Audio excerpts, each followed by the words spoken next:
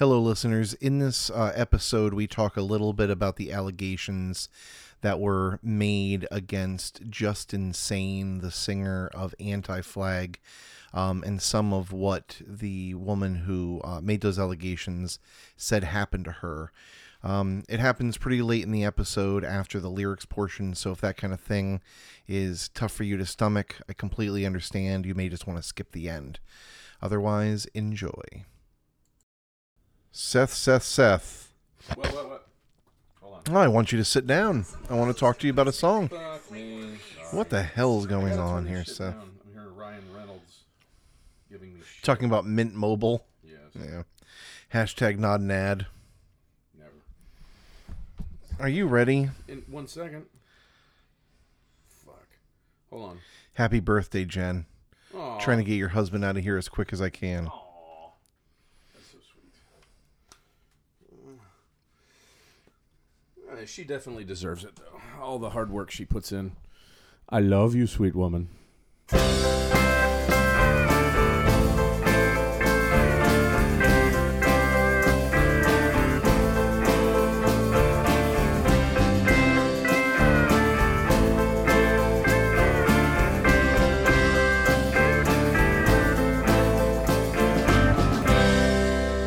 Welcome to Lyrics to Go, the podcast where we take a deep dive into lyrics that are questionable at best, but have largely dodged public ridicule until now. I'm Mark, and I'm here with a relatively freshly landed Seth. Fresh from New York, New Jersey. How was it? Mama's little baby loves straightening. Got to straighten this shit out just for a second. Mark, Tell me. that was one of the best weekends I've had in a long time. Glad to hear it. That was really, really fun. I mean, aside from, getting to just hang out in New York City, which I haven't done in years and years, I got to watch the glow of my daughter as she got to see certain things, just landmarks that we all see and hear as being Americans in our culture, knowing about.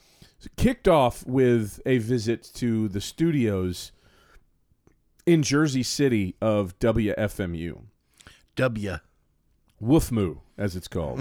And that was just about, what a way to kick off a weekend. We got to walk in the door, and one of the first things you see when you walk in the door at WFMU is a black velvet painting of Gigi Allen. Okay. Right on the wall. Wow, how That's welcoming. kind of what you walk into. Okay. And then a series of they have a collection of black velvet paintings. One of them, Phil Spector. That's one of the first ones that you see. Okay. Another, Monica Lewinsky. One, Definitely some scandalous people that they have these. and it gets worse. Kim Jong-il with Sleestacks from Land of the Lost. Okay. It's one of the craziest, and it just gets better from there. They took us in. We got to play. But they took us and they showed us. We were given a little mini tour of the DJ Roger. Shout out to Roger from Double Dip Recess on WFMU. He is such a cool guy. He let us stay with us the first night. Him and his wife were very gracious to us. But one of the coolest things, I'll just mention two of them. Okay. There is a nook where you get coffee there, and it's a little green room, and the coffee table sits right there in the corner of the nook. And the coffee maker sits in the corner of the table. So it's like all the way as far up. And As nook as you can get. as nooky as you can possibly get without You Fred, did it all for the nookie. without there being a red ball cap in the room. Yeah. So anyway, you walk up, and as you walk up to that little coffee maker, you look on the wall, and there's a picture right there of Joe Strummer getting coffee from that spot. Oh, so shit. you're looking at, you're standing where Joe Strummer stood getting coffee. You're getting coffee. I wanted to get coffee, but we didn't have time for it. They have the break glass in case Bob Dylan dies recording, which is, it's kind of an explanation, but if Bob Dylan ever dies, they're going to break the glass and get the recording out and play it. It's some sort of secret Bob Dylan recording. Okay. And I got to see that. That was crazy. And I'll wrap this up with, because I know you're going to love this.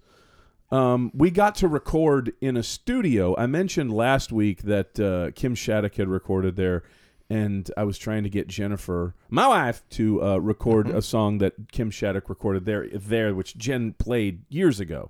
And when we first met, Jen played the song all the time. It's called Just a Game. And Jen wouldn't do it. She definitely kept my fanboy overdrive in check, I'm glad to say. Okay. And was just like, I'm not doing that. We're here to do a job. And she kept us focused, and that was good. But, you can't get away from the glow that you feel knowing that the Soft Boys recorded in the same room that you're standing in. Silver Jews. I was going to end it by saying Dave Berman recorded in that same room. You can listen to that on YouTube. You don't see it, but you can listen. And that's the room that he flippin' recorded in. And so many other people. Apparently Merle Haggard before he died. Jeez. I think John Cale.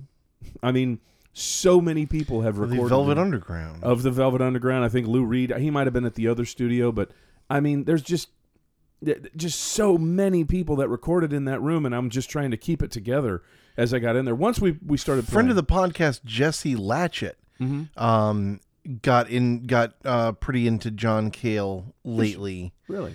She heard a song of his and was like, "Yo, this fucking guy rules." Mm-hmm. And I was like, she's like, "Have you ever heard of him?" And I was like, that's the guy from Velvet Underground, right? She sent me Barracuda by John Cale. Okay, I don't know that song. I do know a lot about him. I know that he was born in Wales, and that he did not. I do know other songs by him, and I know he's great. But he was born in Wales, did not grow up speaking English. He spoke Welsh the first few years of his life. Became an experimental artist, moved to New York to be did some work with a really great artist called Lamont Young. Look him up. And then, of course, met Lou Reed. And did what they did and made some of the greatest records ever. But, we're going off a little bit here. I do want to tell one other very quick story. Please. And I think you're going to get a kick out of this, and I want to share it with everybody. We wound up staying our last 3 nights because it was the only room I could get with a double bed, with double beds. And it was exceedingly cheap for such an expensive room, so I got it. I booked it, and it was a little bit out of the way. Not that much is out of the way in Manhattan. But we stayed at the Millennium Hilton UN1, which if you walk out the front door, you're staring right across the street at the UN. I mean, it's right there. Mm-hmm. And even though it wasn't in session, there was not, I don't think, one other American in that hotel at the time. Whenever we got on the elevator, we always met people from different countries. And we met people from Chile, from Nigeria, from some people from Afghanistan, a guy from Uzbekistan. We met people from everywhere. And one night, I was running downstairs to get from the cafe some stuff for Jen and Amelia, and I got back on the elevator, and there was a gentleman that was, I'm not, this isn't me exaggerating, no less than 6'9".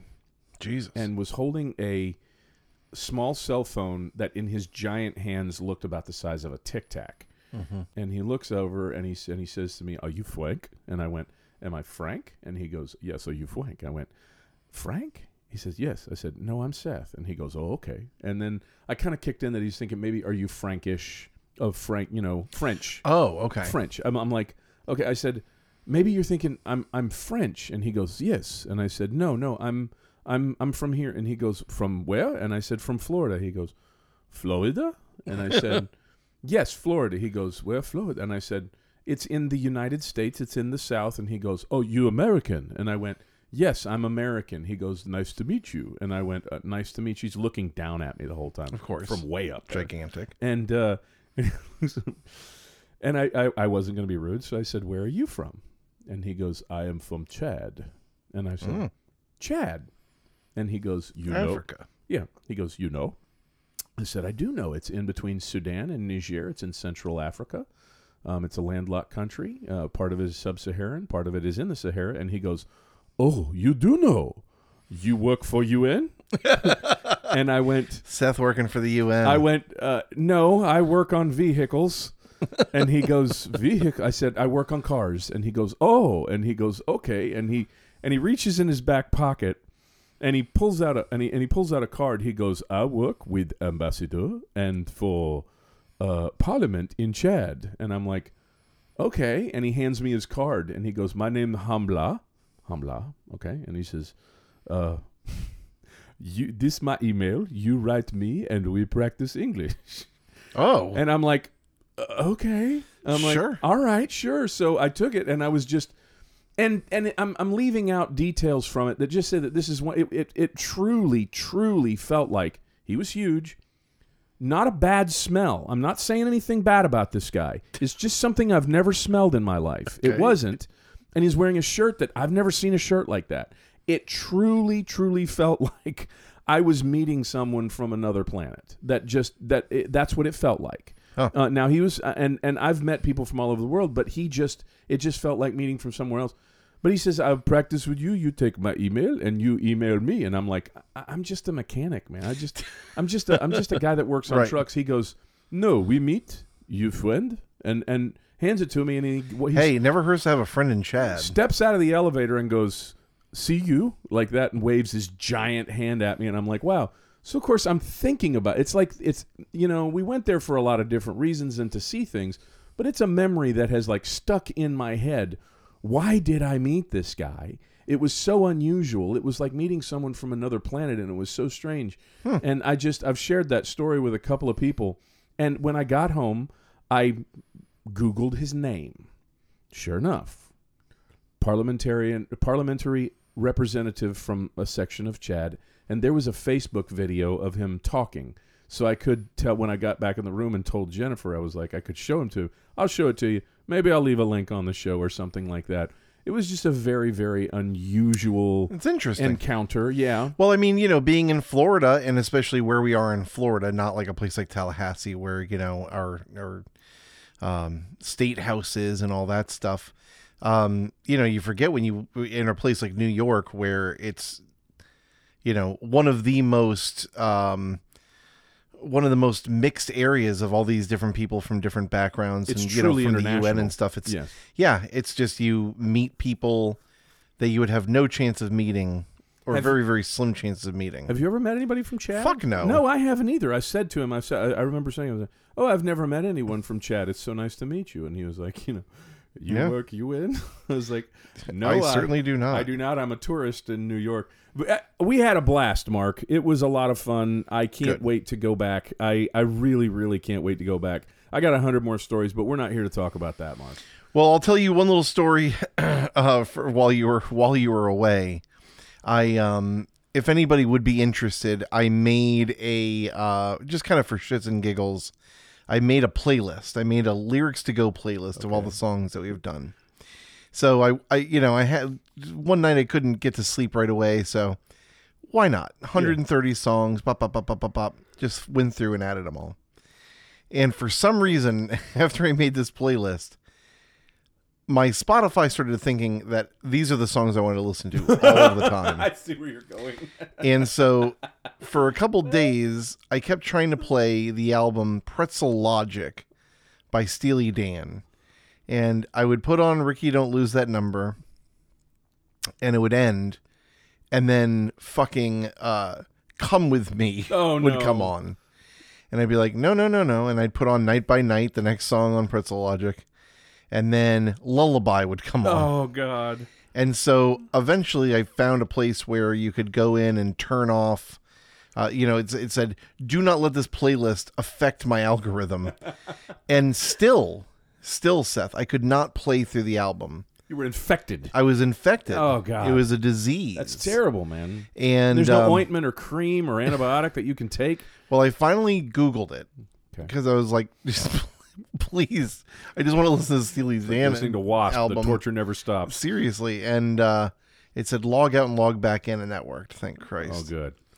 But I'm glad because I would hate any major dude to be ruined by immediately followed by a crazy game of poker. Well, that would fucking suck. It's funny because literally the change from Any Major Dude to Berrytown, I love the way those songs transition to each other, and I wanted to hear it so bad, but no, you're gonna listen to fucking Jane. It's like, oh great, all right. But we're not here to talk about your trip, though. I'm so glad you had a great time. I did get to hear you live. How was it? The Shy Did you enjoy Tunas it? did sound absolutely outstanding. Thank you. They were so much fun. It was clear that Roger really loved having you guys there. It sounded great, and very, very, very happy for you. We're also not here to talk about the new Lyrics to Go playlist on Spotify. Or Hashtag not an algorithms. ad. We're here to talk about a band that we've already talked about once before. 2 verses we got. And we're going from a did you know what the song was about to a you know what the song is about. There is no mystery here. There is just some good old-fashioned grotesque double entendre with Kiss's hit song Love Gun. Do you even want to call it a double entendre? It's just, I mean, it's the weakest double entendre you've ever heard. I mean, it really there's no mystery in this. That's a fair point. Yeah. And maybe it is. Yeah, I guess it is just a single entendre. This song was released in 1977. In 1977, from the album Love Gun. Because when you're hot, you're hot. Just, why even fuck around with it? Quite literally on fire. Paul Stanley wrote this song in an airplane. In a big, long, dick-shaped airplane. And Paul Stanley has his Love Gun is fully erect for this song.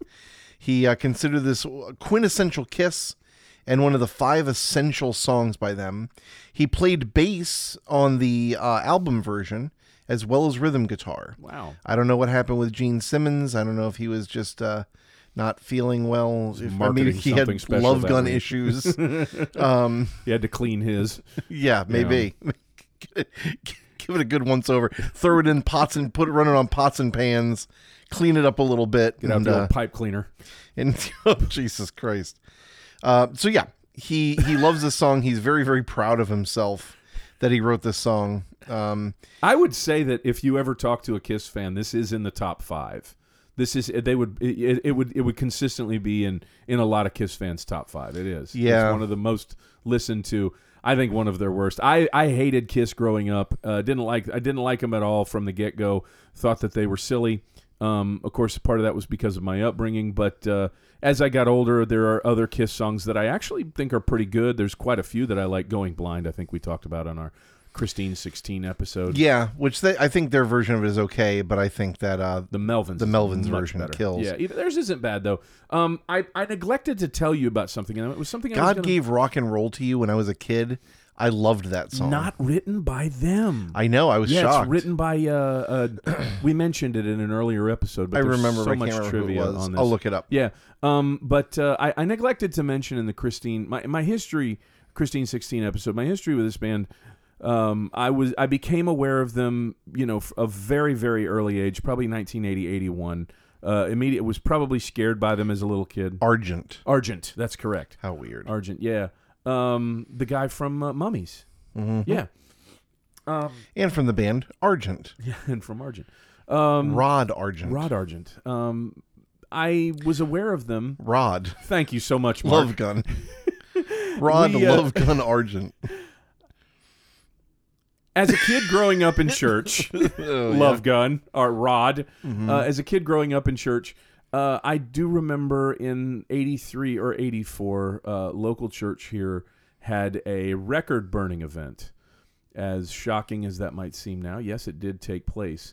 And the preacher that came and spoke to us was kind of famous because he had gone on a small portion of Kiss's 1982 tour and interviewed them, and then recorded the interview and recorded portions of the show.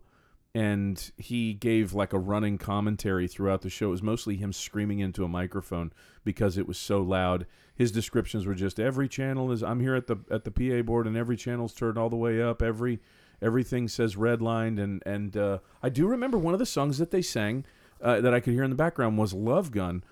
But that's really, I think, maybe the first time that I ever heard Kiss was on that cassette recording of a preacher that interviewed them and then went to the show and gave his commentary of the show and said that they weren't very unusual guys with their makeup off, But when they went in there, they actually kind of, in the recording, kind of insulted him a little bit on stage, saying, "We don't care what those effing preachers think about us," and everybody cheered, of course.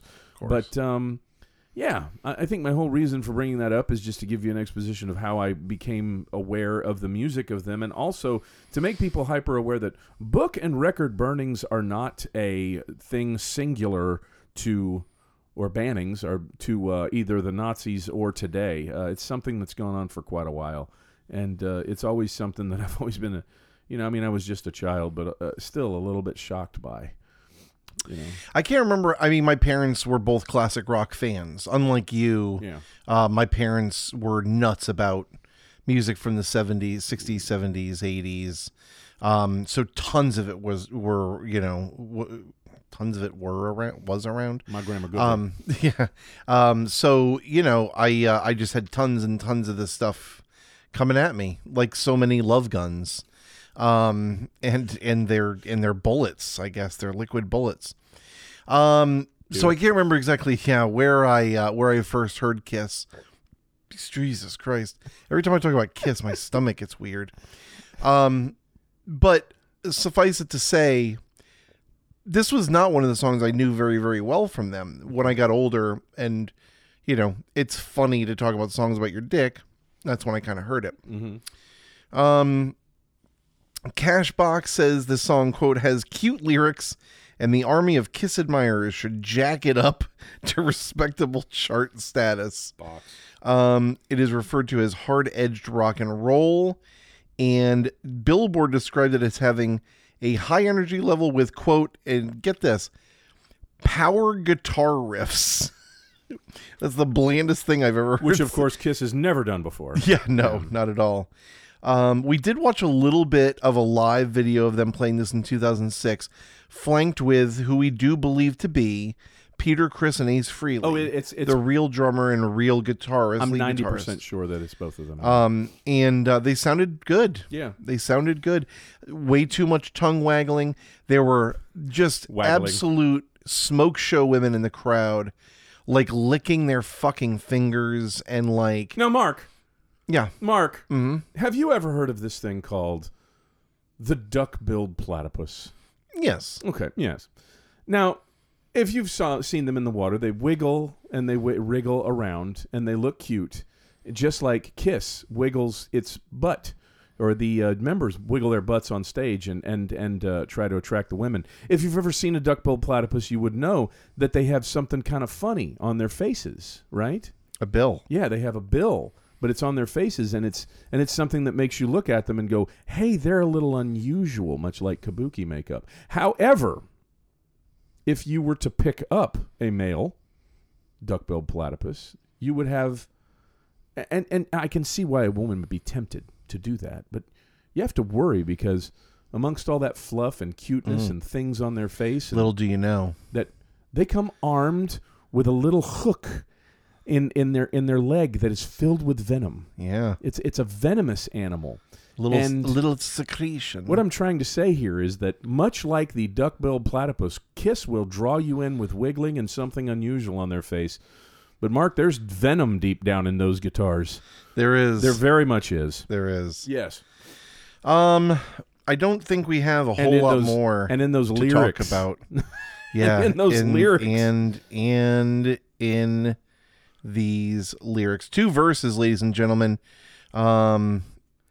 This is going to be nice and quick, and we're going to do a whole lot of laughing. This is not hook. This is not. Oh. We're not talking when we're talking about that little hook. We are not referring to Blues Traveler and their hook. We are talking about a sex hook. So these guys are just so great. They're so good with opening lines. It's like you went from so great to so good. You downshifted. I'm sorry, I didn't mean to downshift. No, it's fine. These guys are great at opening lines. I think I've always said, kind of tongue in cheek, that one of my if anybody asks me what's my favorite opening line to any song, I didn't realize it until many years later, but is "Lick It Up." Yeah, yes. Documented. Documented. Don't want to wait till you know me better. I think it's one of the funniest opening lines. I know it's one of your top three. That might be number one. It might be number one. Yeah, I just think that's funny as shit. Yeah. But this isn't terribly far off. I mean, this isn't far off from what he wrote with. Yeah. Would lick it up. Yeah.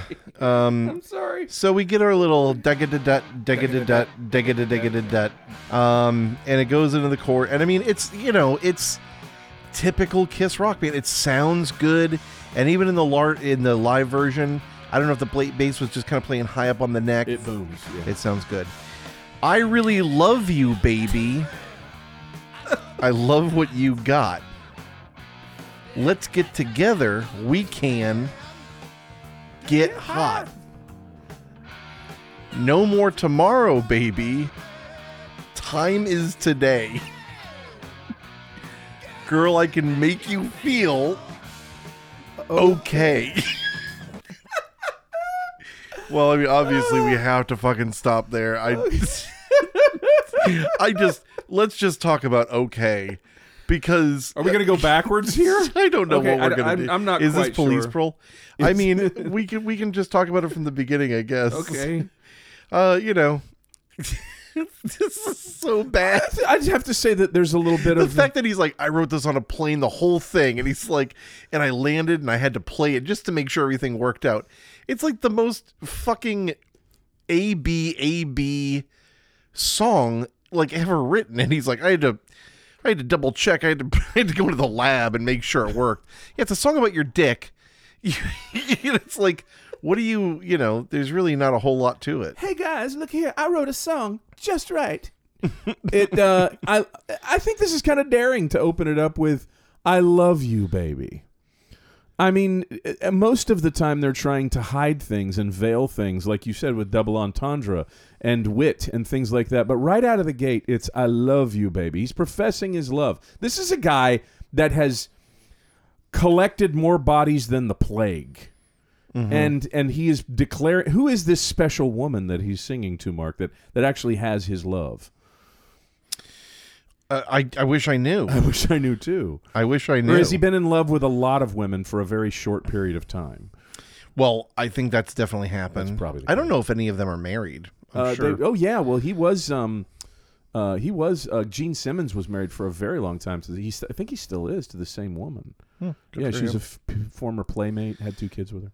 There's something about him saying, I really love you. Like, it's like, it sounds like there's a but coming. You know what I mean? Yes. I really love you, baby. Yeah. But what? But tonight.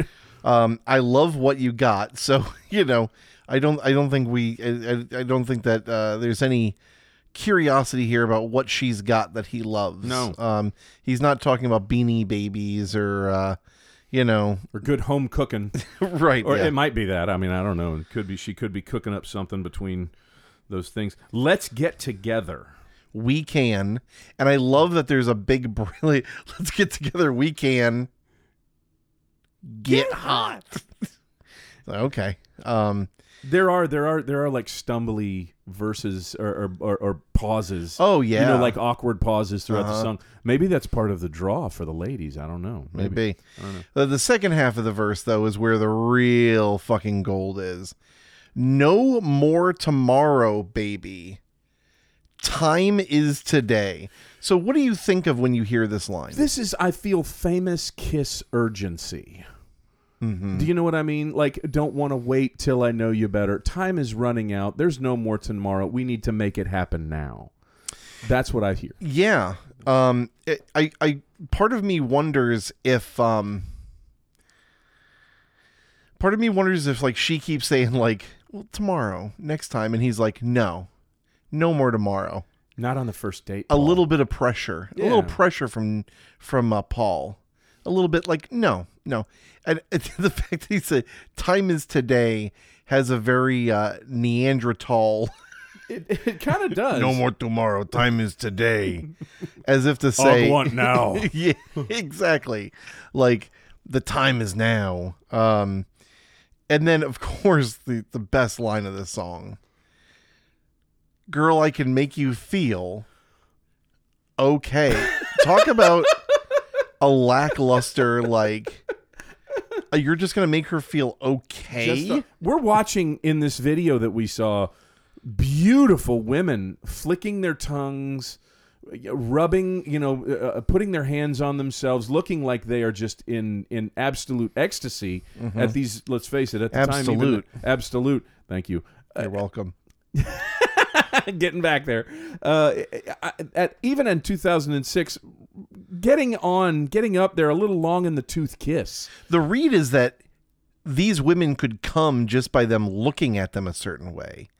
Even just by, old Jeannie wagging that fucking disgusting tongue around. It kind of makes you think how unusual it is that they have to give you this no more tomorrow, time is today, these lyrics of urgency, when at this point, I mean, I'm sure even when this was written in like 81 or 82 or something, no, it was earlier than that, I'm sorry. But even then, they don't have to worry about, am I going to get it on the first date? These women look like they'll blow them behind the drum set. Oh, there's no doubt you could pick 4 women or men out of that crowd probably, and tell them to have sex with them on stage while they're playing, and they would. Yeah. I mean, it's kind of unusual that they do this. As a matter of fact, I find it completely shocking that they're not out there writing songs about how fucking tired they are. Yeah. I mean, really. Yeah. I mean, they do a lot of standing, to be fair. Yeah. They're not really running around. You know what I mean? They're like, even Bruce Springsteen, like you see him give it. These guys are just kind of just standing there. I mean, they sound good. They wiggle a lot. But they're not, they wiggle and they stomp their big platform boots. Then we get the pre-chorus. No place for hiding, baby. No place to run. You pull the trigger of my digga-da-dut, digga-da-dut, digga-da-digga-da-gut. Love gun. Love gun. Love gun. Guess what? Love gun. That's the whole chorus. The chorus is just the words love gun. Paul Stanley, poet extraordinaire. It's sad to say. It's sad to say that we could just laugh at this whole thing. However, the whole predatory thing has to come up. Yeah, thank you. Thanks for being the one to bring it up, because it's kind of alluded to with the no more tomorrow. Yeah. Time is today, where, like I said, we're getting a little bit of a sense of like pressure. Pressure. Yeah. Oh yeah. And then the pre-chorus hits and it says, you can't hide and you can't run. Okay. Oh boy. Yeah. Oh Jesus. Did you see the Genius reference for this? I did not. Well, I mean, in true Genius fashion, it really does not address any of that, and just talks about how the song is featured in a scene from Role Models where Sean William Scott's character tells to the youngster, meaning that little kid, which is kind of awkward. He's tutoring how this song is about Paul Stanley's dick and how this girl is going to get some of his dick. I mean, yes. If ever there was a redundant statement, that's it. The full quote is, Paul Stanley wrote it about his dick. Seriously, this song is called Love Gun, and it's about Paul Stanley's dick and how this girl's going to get some of his dick. Which is, I mean, if you want to wrap the song up real quick into what it's about, that's it. But it's about so much more. Yeah, we got to go over the fact that his dick is a weapon, and he's going, and there's nowhere that she can hide from his weapon. Well, I mean, let's take off the weapon part. There's no place for her to hide from him. Yeah. Oh, yeah. Forget his weapon. I mean, they come, they come together. Pardon the pun. But he's basically saying like, you pull the trigger of my love gun. He's demanding. Yeah, that sounds like a demand. It does. Yeah. This is what you're going to do. You're doing it, and you can't get away from me. There's no place to run. There's no place to hide. You're going to jerk me off. It's like Ice-T and The Game, and what was that movie? That Ice-T movie where he's like running in the woods. Oh, Surviving the Game. Yeah. A movie adaptation of the hit the hit book, The Most Love Gun. The Most Love Gun. The Most Love Gun. Now, it's a story that we read in middle school or high school that I remember. The Most Dangerous Game. Oh, Dangerous Game. Most Dangerous Game? I don't know. I'll look it up. So yeah, we get some love gun. And yeah, and I mean, we get some of them cock rock screams. It's it's very Kiss. It is, especially Kiss. 70. Especially 77 Kiss. I mean, you do have to put it out there in that. I mean, when you hear a song and when you hear these screams, even if they all might sound the same, it's Kiss from in seconds, in milliseconds. Oh, that's Kiss, even if you don't know the song. Mm-hmm. From The Wail of Paul Stanley. Yeah. By the way, it is The Most Dangerous Game. It's a short story, also published as The Hounds of Zaroff, by a guy named Richard Connell. So there you go. I remember in which Paul Stanley plays the antagonist. In which someone pays to have Kiss abducted and brought to his big human farm and hunts them for sport with his love gun. So, all right, verse 2. So then we get into the second verse. More threats. You can't forget me, baby. Don't try to lie. You'll never leave me, mama. So don't try. I'll be a gambler, baby. Lay down the bet. We get together, mama. You'll sweat.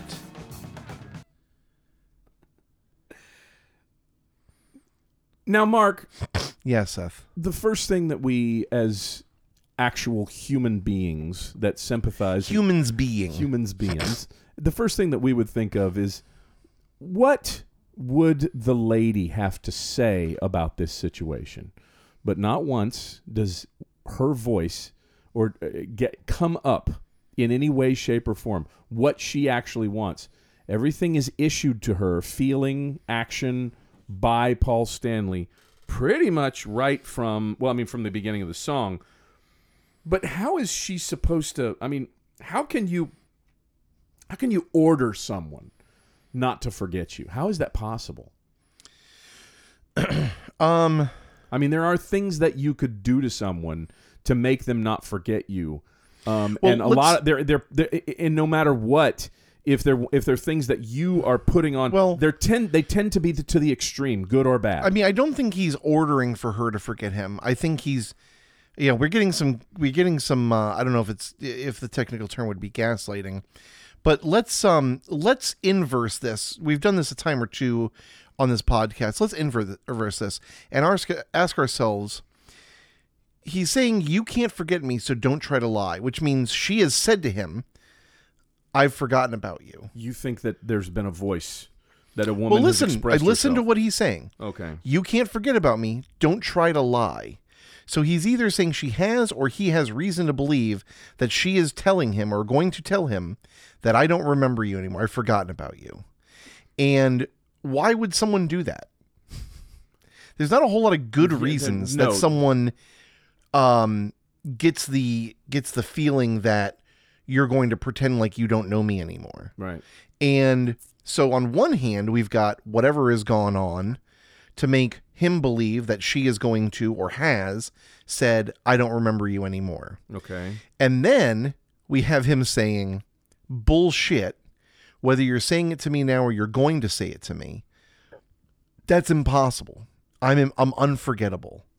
Which is, super narcissistic, super troublesome. Whenever there's someone out there that thinks that they have enough going for them that they're essentially going to make a person never going to forget them, it's not like they're coming in and saving them or swooping in and like paying all their bills. And usually, even if the person likes them for a little while, something goes wrong. Yeah, something goes wrong, and then now you're never gonna forget me because, I came in and at first you thought I was great, but now I'm just another in a long line of assholes. You know, that's usually. If he's really gonna make himself unforgettable, he's got to be doing something other than making her pull the trigger on his love gun. Yeah, and the second part of this first half of the verse is truly frightening. You'll never leave me, mama, so don't try. Yeah. That's where it gets. Jesus Christ. Where we're going, redlining here. What can, I don't even know if anything needs to be said about this. I mean, it is emotional and mental manipulation of the highest regard. I mean, it's holy shit. When we get to the second half of the second verse, I'll be a gambler. I see him gambling on nothing. There's nothing out there that he's putting on the edge that he could lose. What does he got to lose? Don't understand what this. I'll be the gambler. You lay down the bet. What? That's not really how. I mean, I guess if you're at a craps table and you tell someone yes, that's you put down however much is going to go on there, but I don't see how that coincides with this. Maybe he got the idea of. I don't know if you've ever seen Casino is a good example of when Sharon Stone is at the craps table and a lot of time you get a pretty lady to throw the dice at the craps table. Well, he's not saying throw the dice. He's saying make the bet. You're right, but maybe that's what he was thinking because you're right. This doesn't make a whole lot of sense. But I do have to go back to what I think it's just gambling is cool is the viewpoint. Probably. Wow, it's cool to say I'm a gambler because it doesn't make sense. What is he putting down that he has to lose? Yeah, nothing. Well, yeah, and nothing. I mean, she's clearly the one that there's some going on. She's the one that could catch something. Well, I mean, who knows? Maybe everyone can catch something here. Yeah. So yeah, I don't really get it. And then of course we'll get together, Mama. You'll sweat. Just means he's gonna fuck her until she CNC sweats. Music Factory up in here. She's gonna sweat. No place for hiding, baby. No place to run. You pull the trigger of my digga-da-dat, digga-da-dat, digga-da-digga-da-gat love gun. And then, I'll be honest with you, they say love gun a lot. A whole bunch more. They just say love gun over and over and over again. It never really ends. Even after it fades out, I feel like I still hear it ringing in my ears. Like tinnitus or something. It never really ends. It never really ends. Torture never stops. As much as we wish. Yeah. But it does. Paul Stanley, ladies and gentlemen. On bass, on guitar, and so pumped about his own writing, and so pumped that he wrote this in an airplane. He has a ready answer in interviews when asked what this song is about. A love gun is the gun you're born with that never comes off. Apparently, that's his go-to. Great. Super. His went off more than a few times. Probably still is now these days. How would you rate this as a creep factor? Christ. All right, here we go. I mean, we're... the ones that we rate high have an undercurrent of there's like a sinister undercurrent to them where, I think that the songwriter is smarter. Like this person's expressing something that I think is devious and smart and at the same time very, very dangerous. So things like Every Breath You Take obviously rank higher, whereas I don't think that this is necessarily the most intelligent of songs. Mm-hmm. So it's got to go down a little bit, but not a lot.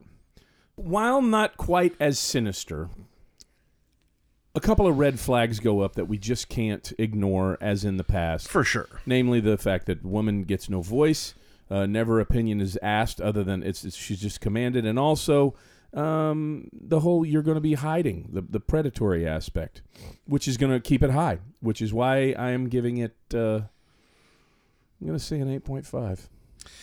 Not unfounded. Yeah. I might even have to go higher, Seth. Wow. Might even have to go higher. I mean, what starts off seemingly as a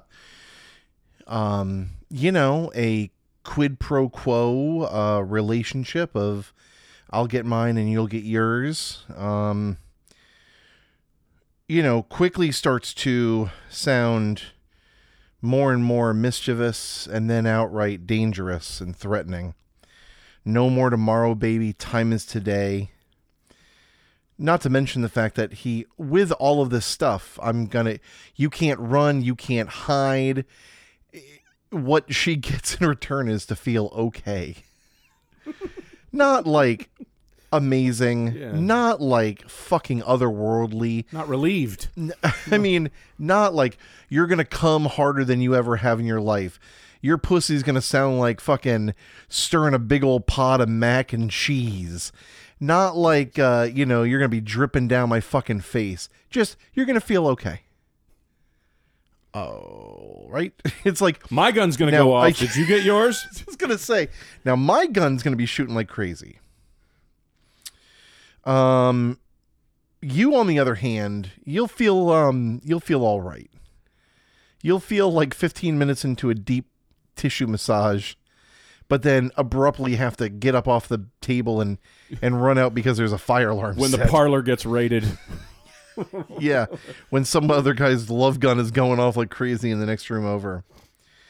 Don't try to forget me. You can't forget me. You'll never leave, so don't try. 8. Yeah, okay. When he opens I mean, I might even... I'm going to give it a flat 9. Oh, wow. I mean, dude, come on. When he opens with the "I love you, baby," that's manipulative right there. Well, and it's and that's so, the exposition. Yeah. There's a famous, have you ever seen Adaptation? Oh God, yes. So there's a new podcast, #an ad. There's a podcast called Subtitles On. I was telling our friend Eric Brand about it. Okay. That's a podcast done by Sean Clemens from Hollywood Handbook. And it's a podcast about movies that are about writing. You told me about this. I did tell you about this. It's Patreon only, isn't it? I think maybe, but I'm unsure. Anyways, it's worth it. And they talk about adaptation. And there's this big scene where he is talking to his twin brother. And he's talking about how oblivious his brother is and how he feels so bad for him because all these kids were making fun of him. And, he's like, I felt so bad for you because all these kids were making fun of you behind your back. And he said, and you look so happy. And he said, I was happy. And he goes, well, all these kids are making fun of you and you didn't say anything. He goes, I heard them. And he's like, well, why were you still smiling? He goes, because I loved someone. And that is something that no one could take away from me. And says, you are what you love, not what loves you back. I decided that a long time ago. This is Paul Stanley saying, I really love you. But we have no way of knowing how she feels about him. And we don't even know if it's really love. You know what I mean? I venture to say it's not. It's not. Yeah. It is, I'm telling you what I need to tell you to get fucked. And if I got to tell you I love you, it's what Ash in Evil Dead refers to as pillow talk, baby. Yeah. Love is where you care about the feelings of another person, and when they're sad, you're sad. Whatever their feelings are, they affect you. None of that goes on. And again, we don't know how she feels about him. Exactly. Is that reciprocated? No. Because we have an unreliable narrator. We've got a horn dog who's talking about his dick being a gun and jerking off all over the place. Okay, he says he loves her. How does she feel about him? I'll tell you how she feels. She's apparently telling him, I'm going to forget you, or I forgot you. She wants to run, but there's nowhere to run, and she shouldn't even try. That's dangerous fucking speak. And women are out there fucking happy as a fucking pig in slop, fucking licking their fingers, singing along to this song. And it's like, and I guess to them it's okay because in their mind, they would never run. There are 4 guys up there in makeup with platform shoes on, putting on this massive show that are wiggling their asses. I doubt any of them are thinking about the exchange of ideas and feelings. Well, I'll tell you, I picked the song, and surprised you with it. Yeah. At a pretty strange time. So if you're familiar with the band Anti-Flag, they recently just broke up because a woman came forth and, without naming the singer of Anti-Flag, said the singer of Anti-Flag. She was a huge fan of his, did the whole playing music, locked eyes. He kept talking to her, got a ride from her to go to a party, kept kind of trying to hit on her.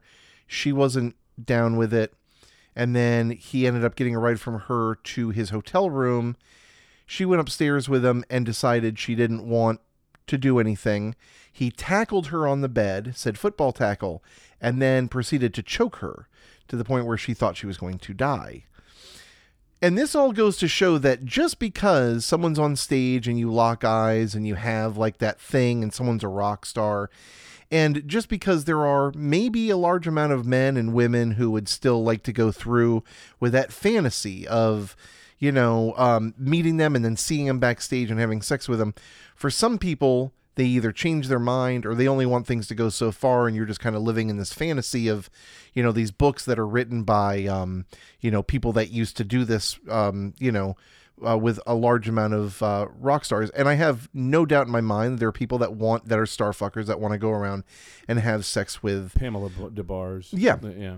But I mean, I've said before, and there are a lot of dangerous people in the world, and 99% of them are men. And a lot of those dangerous men, I would probably say over 50%, are ones who are not used to being told no. They're the ones that are used to being able to get whatever they want. And when they are told no, they don't take it as a boundary or a rule.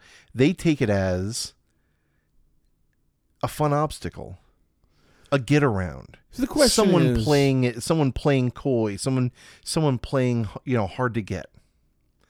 And then you've got boundaries that quickly get crossed, and bands that implode and break up, and people that lose their jobs, and it's ugly. It's ugly. Why is this only something that we're seeing now?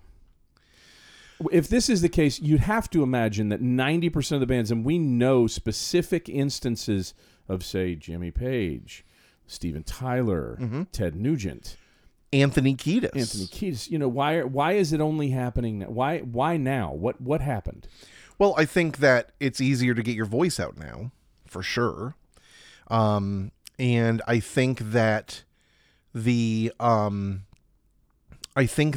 level of rock star has been knocked down a few pegs. And I think that we also have some new ideas on what harassment and what sexual deviancy and a lot of these things look like and what they mean. I don't think there's any one thing, Seth. I think it's a number of things, with people becoming more and more brazen with coming out, with, like I said, people just being able to voice their opinion more. And, there will always be shitty people that will lie and conflate the truth and do bad things. But there is a much, much larger amount of people, usually women, who are mistreated because someone thinks that they can do whatever they want, largely men. And that's just kind of an unfortunate thing. That's like the understatement of the year. It's a hugely unfortunate thing. So, very, very weird song, and very weird song for people. And those people that are singing along aren't, they're like, I would suck your dick, no problem, no questions asked. And so they're not, I don't think they're really paying attention. Are these mesmerized people being taken advantage of? No, I mean, look, you can put 10 people that say they're the biggest Kiss fans on the face of the planet. Right. And each one of them would do a different thing for a different member of Kiss. You can't paint everyone with one brush. You know what I mean? Like, what I would be willing to do to meet Stephen Malkmus of Pavement might be different than what you'd be willing to do. Might, next to someone else. And so there are people that love Kiss, Just but to are let like, you know, I met Stephen Malkmus, didn't have to do anything to meet him. That's what he's going to tell you. Yes. But, I mean, it's just, there's just many, many different people who are into many different things. And again, I mean, a lot of people don't look, this is why I think the greater answer to your question is, this is why we do this podcast. I don't think a lot of people listen and think that hard about this stuff. And that's what we do. And that's why we're here. Yeah. And that's why people listen, because people have listened to these songs and listened to these words and sang along with them and never really took a deep dive into what's going on and what's being said and what the implications of those words are. Nowhere to hide, nowhere to run. Like, Jesus Christ, what is this? And, you can sit there and be like, oh, well, I've heard people say nowhere to run, nowhere to hide. But what does that really mean in the context of a guy going to a woman and saying I'm going to do this and you can't get away from it. That the implication is a frightening one. It's a scary one. Oftentimes people blow it off as storytelling, as art. I do get where you're coming from. I definitely do. It's worth a second look. I'm not saying that Paul Stanley assaulted anybody. It's just that we do know that he's taken the time to write these things out. Are they floating around in his head, Mark? Is what floating around in his this head? Danger that you speak of. I don't know. That's a really good question. I don't know. No one would be able to answer that except for him. I don't know if he is, I think it's possible to be writing the song and to not realize really what you're saying. I'm not saying that he's done anything dastardly himself, and I mean, I do think that he is writing this from his perspective to an extent. I don't think he, if we're going to get into the Hoffman clause, I don't think that, I don't think he's singing 100% about a character. I'm also not saying that he's necessarily speaking from firsthand experience, but I mean, again, I think it's just one of those things where you write something and then, afterward you read it and you go, But the fact that he's still this is one of my top 5, is a little bit weird. I'd be interested to hear him listen to in this day and age. And counter it, and what he would if I had to put money down, if I was a gambling man, I was asking my woman to lay down her bet, I would say he would probably say, you're just looking too into it. And I think think that's probably and what look, Kiss is mindless music. Yeah. Kiss is fucking party music. You put this song on because you've had a couple too many shots of Jack Daniels. You're suffering from whiskey dick, but you're trying to fuck somebody that you met at a party, and you think they're the hottest fucking woman on the face of the planet. You throw on fucking Love Gun to fuck to it. You don't throw it on because you're thinking about feminism and right. In the 20th century. Did you ever hear the words to "Do You Love Me" by Kiss? I don't know. You like the way that you like my wheels, how they're shiny. You like the way that they roll. You like my 7-inch leather heels. But baby, what I really want to know is, do you love me? I mean, it's nonsensical. That's interesting. It's a funny ass song. It's right up there with "Lick It Up" and all that other stuff. I mean, it's a Kiss song. Yeah. Oh yeah. All right. Next up, you mentioned this one, and I've hated this song for a long time. Okay. So I'm very, very pumped to do it. What is it? We're gonna do "She's a Beauty" by the Tubes. Yeah. Yeah. This is a very weird song. This is a very weird song. It's quintessential 80s. This is quintessential 80s rock. This is as early 80s. I heard somebody talking about the 80s the other day about how they could be lined up into 3 different decades. You could have 80 to 82 or 79 to 82, which is essentially just an extension of disco, and then 84 and 83, 84, 85. Which is a completely different time from those first 3 years. And then from 86 all the way to the 90s, which is just a precursor. You could split those up in almost into... They were each couple of years was very definitive. It's not like, you can say everything in the 2010s was just like everything else. The 80s, in a short period of time, you got 3 definitive sections of time that gave you 3 definitive sections of music, art, and culture. And this is that early part. Yeah. So I know you've heard the song. I don't know what it brings to my mind and makes me feel like, but I know that it does something to me, and it is weird. So go listen to "She's a Beauty" by the Tubes, and we'll listen to that. Seth, it's great to have you back. I could feel the wind felt heavier while you were gone.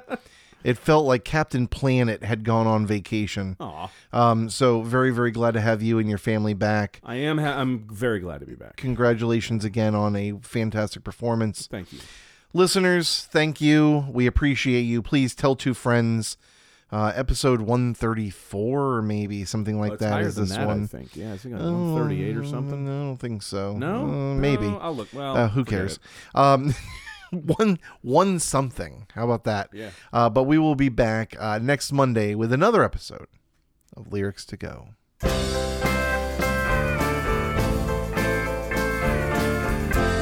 Somewhere between my